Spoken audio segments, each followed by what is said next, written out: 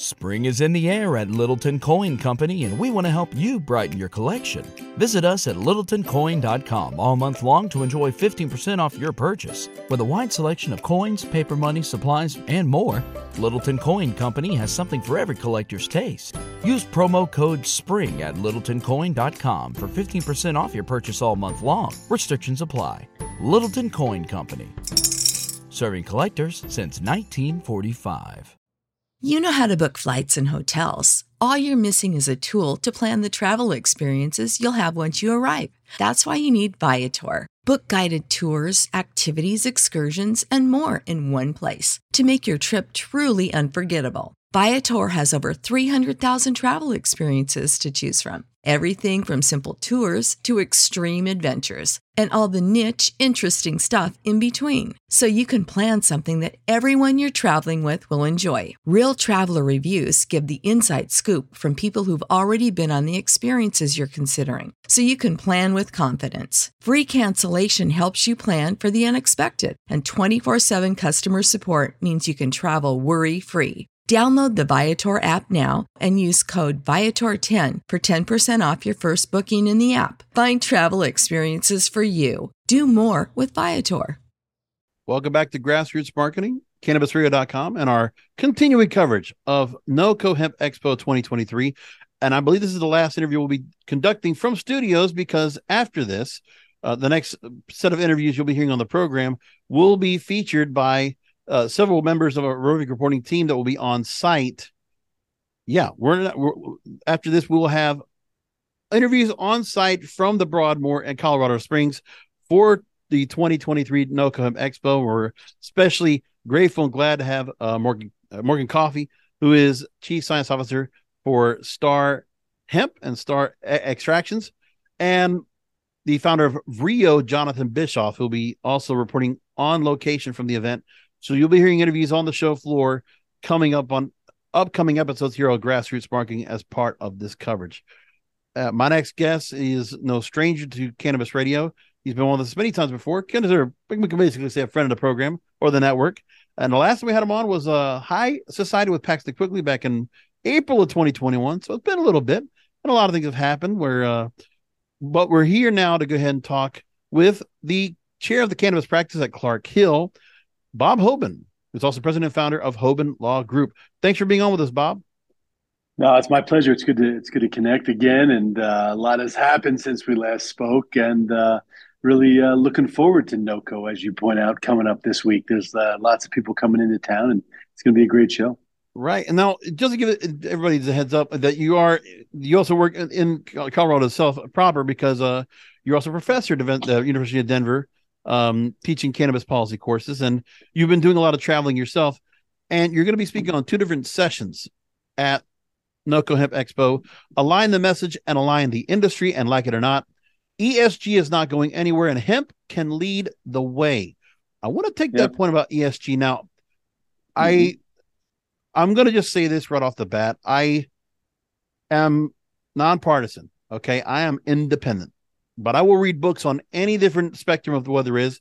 And there's one book that has introduced me to the area of environmental, social, and corporate governance.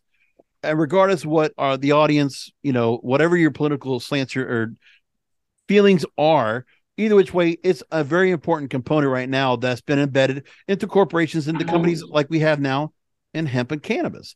So this is the first time I don't think I've ever seen any sessions that have brought this kind of information up, but I want to ask you about the fact of how it has been incorporated into the businesses now, this need for ESG, and what is it when you're saying it's not going anywhere, what is it that you're seeing right now, the importance of it and how it's being made important to companies?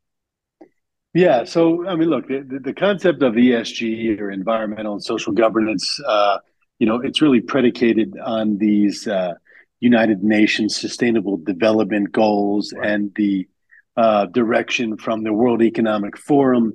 But it's also representative of how public companies and new age or modern day investors view the world. These things are built in. They're sort of axiomatic, if you will, for someone that's looking at investing in a particular industry. And, like anything in the United States, it becomes a political football. And, the people that say yes, ESG, then of course that creates a reason for being for the person on the opposite side of the aisle to say, no, we don't want ESG. And, that's kind of the cyclical nature of our politics in the United States, which has really gotten to a lot more like the WWE or the WWF than actually anything real these days. But, the point is, there's a debate.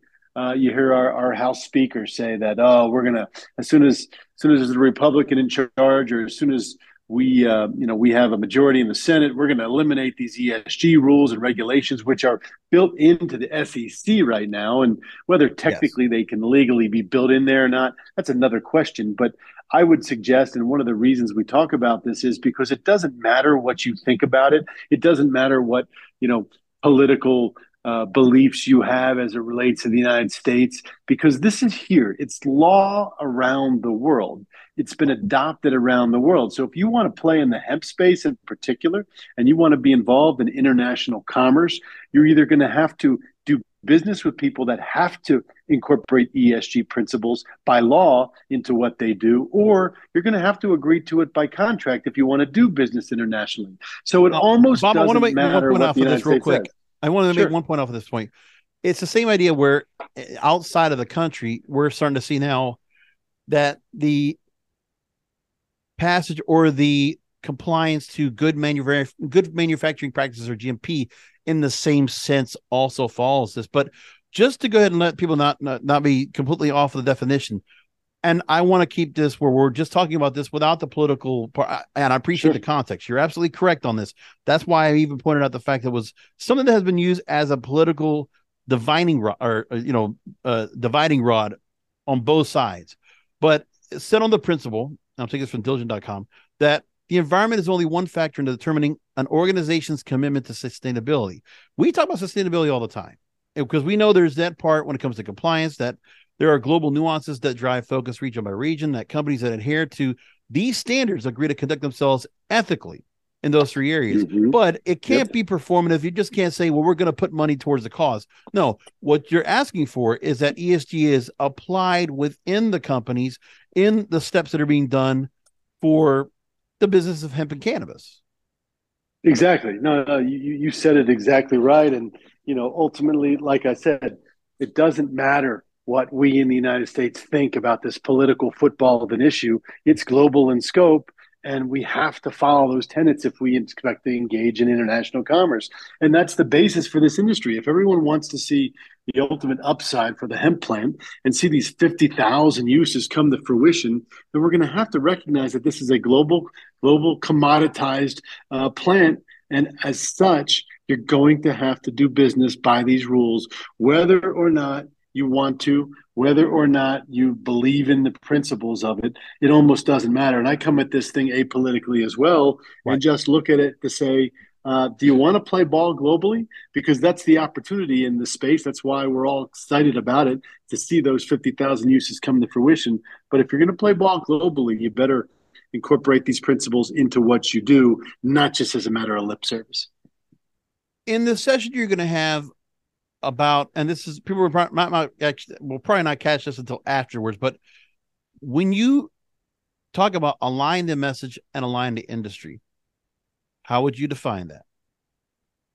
Align the message and align the industry. Look, there's too many people, in my opinion, in the cannabis space, the hemp space in particular, that look at this and they say, this is the way that the hemp industry needs to be. And if it's anything other than what I believe it's going to be, then they find a fault with it. We have to stop attaching to this industry our notions of what we personally believe the industry needs to be, and recognize that there's these 50,000 uses. So, for example, when one segment of the industry is producing Delta-8 products and HHC products, and another segment of the industry is looking at CBD, and another segment is selling THCA flower, which is really marijuana under the law. There's really not that much of a distinction there. And the other segments of the industry are selling fiber and grain. We have to understand that all of these distinct uses need to exist and will exist at the same time. So your perspective colors what you believe the hemp industry is going to be, but you can't hold this animosity, this vitriol towards other actors in the space because I'm a grain guy and I don't believe we should be selling Delta 8. We have to recognize that the more that the commodity is channeled into different uses, that's good. It helps farmers plant something that we know is environmentally friendly and ecologically viable, and something we know that, as Jack Harris said, I'm not so sure hemp is going to save the world, but it's the only thing that can. And I'm not so sure he was far off. Right. What's the easiest choice you can make? Window instead of middle seat? Picking a vendor who sends a great gift basket? Outsourcing business tasks you hate? What about selling with Shopify? Whether you're selling a little or a lot, Shopify helps you do your thing, however you cha-ching. Shopify is the global commerce platform that helps you sell at every stage of your business. From the launch your online shop stage to the first real-life store stage, all the way to the did we just hit a million orders stage. Shopify's there to help you grow. Whether you're selling scented soap or offering outdoor outfits, Shopify helps you sell. Wherever and whatever you're selling, Shopify's got you covered. Sign up for a $1 per month trial period at shopify.com/try. Go to shopify.com/try now to grow your business, no matter what stage you're in. Shopify.com/try. When you need mealtime inspiration, it's worth shopping Kroger, where you'll find over 30,000 mouth-watering choices that excite your inner foodie. And no matter what tasty choice you make, you'll enjoy our everyday low prices, plus extra ways to save, like digital coupons worth over $600 each week. You can also save up to $1 off per gallon at the pump with fuel points. More savings and more inspiring flavors make shopping Kroger worth it every time. Kroger, fresh for everyone. Fuel restrictions apply. Because at this moment, the reason I think we're at this crossroads is because we have no guidance from the federal government. The FDA, they kicked the can down the road in 2018 when the hemp bill was signed into law. And then we're here 2023, we're going to get a re-implementation of it. But we still, at the moment, the FDA commissioner has not given any guidance as of yet. As the last thing I remember, Robert Califf was supposed to be meeting up with the House Judiciary Committee to ask about why he hasn't done anything yet. Scott Gottlieb didn't do anything. We're just still dealing with bureaucrats that, listen, I understand it's a tough decision. Yeah. I understand that they're putting a lot of companies on the line with what they're going to do. But the thing is, for the sake of argument, we need to have some of these bad actors taken out of here. And if there are rules to follow, well, let's follow those rules. Well, right. I mean, this is what we're seeing. So take the Delta 8 example, right? Yeah. You see the initial thing that states do is they say, this is legislative season. For those listeners that don't know, state legislators don't meet, generally speaking, for an entire year. They meet for a few months, usually at the beginning of the year. So this is legislative season. And you have people, they came out and they said, let's ban Delta 8. But they quickly, almost immediately, changed their tune from let's ban it to, oh my goodness, if we ban it, it's just going to stay in the black market and be potentially unsafe and be produced by, as you point out, bad actors. So you've got to regulate it. It's the same reason we legalize marijuana. We legalize marijuana because it's being sold and purchased anyway. So then why would you not try to create a safe, consistent environment for those people that want to purchase it and realize tax revenue off of it? It's the exact same scenario. And ultimately, states are going right towards regulation. The concept of a ban is becoming less and less likely in most states. Look at what happened just last week in Kentucky. Of all places, Kentucky is going to allow intoxicating hemp derivatives to enter the marketplace and be regulated. This is a trend of what's to come, and we believe that more and more states are going to allow this, and it creates a confusing picture when you look at the marijuana side of the industry, which is doing very poorly right now because of saturation and market conditions, and then you put that up against intoxicating hemp-derived cannabinoids. It's a brand new world. But the problem, you know what the problem is? Nobody wants to talk about it. Nobody wants to say, well, yeah, maybe I see your point. Maybe we need to look at cannabinoids as a whole, regardless of whether they come from hemp or marijuana, because then you're advocating for one side or the other. And this is the problem. These people, they want to take one side and say, if it's not the way I believe it's going to be, then it needs to go away. And they get mad about it. That's the gap we're trying to bridge, is to understand that everybody's on the same team here, and that if we allow as many uses from the hemp plant as possible and ultimately consider new variations on public policy concerning intoxicating cannabinoids, whether they're derived directly from the plant or put through some sort of process, as long as that process is safe, like other processes for food and other derivatives, then we're on the right path, and that's ultimately where things are going right now. But much to people's chagrin. So hopefully we can bridge that gap and get everybody to at least understand that their vision, that their corner of the industry is not the only one, and that even if you believe it's the only one, that doesn't mean you try to affect other people's behavior. You do your thing. You know, it just reminds me of back in the day when people would say, oh, you know, I don't think, you know, it goes back to this context of the Howard Stern radio show, right? Howard Stern shouldn't be on the radio because he says these things. No, you shouldn't listen to Howard Stern. He shouldn't not be on the radio. It's kind of the same concept. It's like, right, if you don't like something, you stay in your lane and do your thing. But if you can recognize that other people have different perspectives, then leave them alone and let them just go. And that's ultimately what it needs to happen here. Yeah. But we're at such a point in society, we can go on for hours about how people just feel like, well, no, we just can't allow that to be, Bob. We need to cancel people out. That's the whole right. But the problem is that kind of cancel culture, it's been allowed because people have gotten weakened to the fact that they're not pushing back and saying, no, we don't have to listen to you. You want to try to cancel, but we're not cancelable. You can't do that to us. But now let's get back to the point you just made. And I want to bring this point up. Man, you brought up such a good point here. So the FDA, they recently announced, and this is for Marijuana Moment, that they're not going to take steps to regulate CBD. So now lawmakers have to do it. And they've already come out with a bipartisan bill, the Hemp and Hemp-Derived CBD Consumer Protection and Market Stabilization Act and the CBD Product Safety and Standardization Act. Mm-hmm. So they were both filed. They were bills, earlier versions that were filed but never advanced to a vote. But like you said, now the lawmakers are going to have to deal with this. So the FDA can't do this. But see, you know, it's interesting. They can go ahead and approve psychedelics. They can approve prescription drugs, but they can't move forward on hemp. When you look at this right here, it's kind of a shot at cannabis and hemp that the FDA would not touch this. They want to leave this, just like legalization, safe banking, to the lawmakers. Why is that, do you think? Well, first of all, it's rare that you have a bureaucrat in any agency at any governmental level that has ambition or direction or vision. It just doesn't happen. Bureaucrats tend to be people that follow the rules.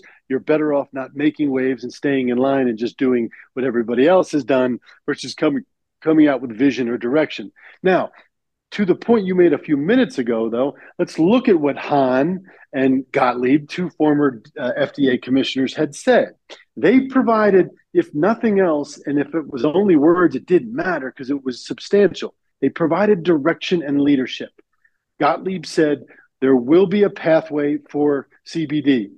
Hahn said it would be folly to put this, you can't put the toothpaste back in the tube, basically, was the gist of what he said. The point is, you had top-down leadership looking at this saying, this is not going anywhere. We have to address it. We have to figure out how to make this work so that the products that people are consuming anyway are safe and consistent.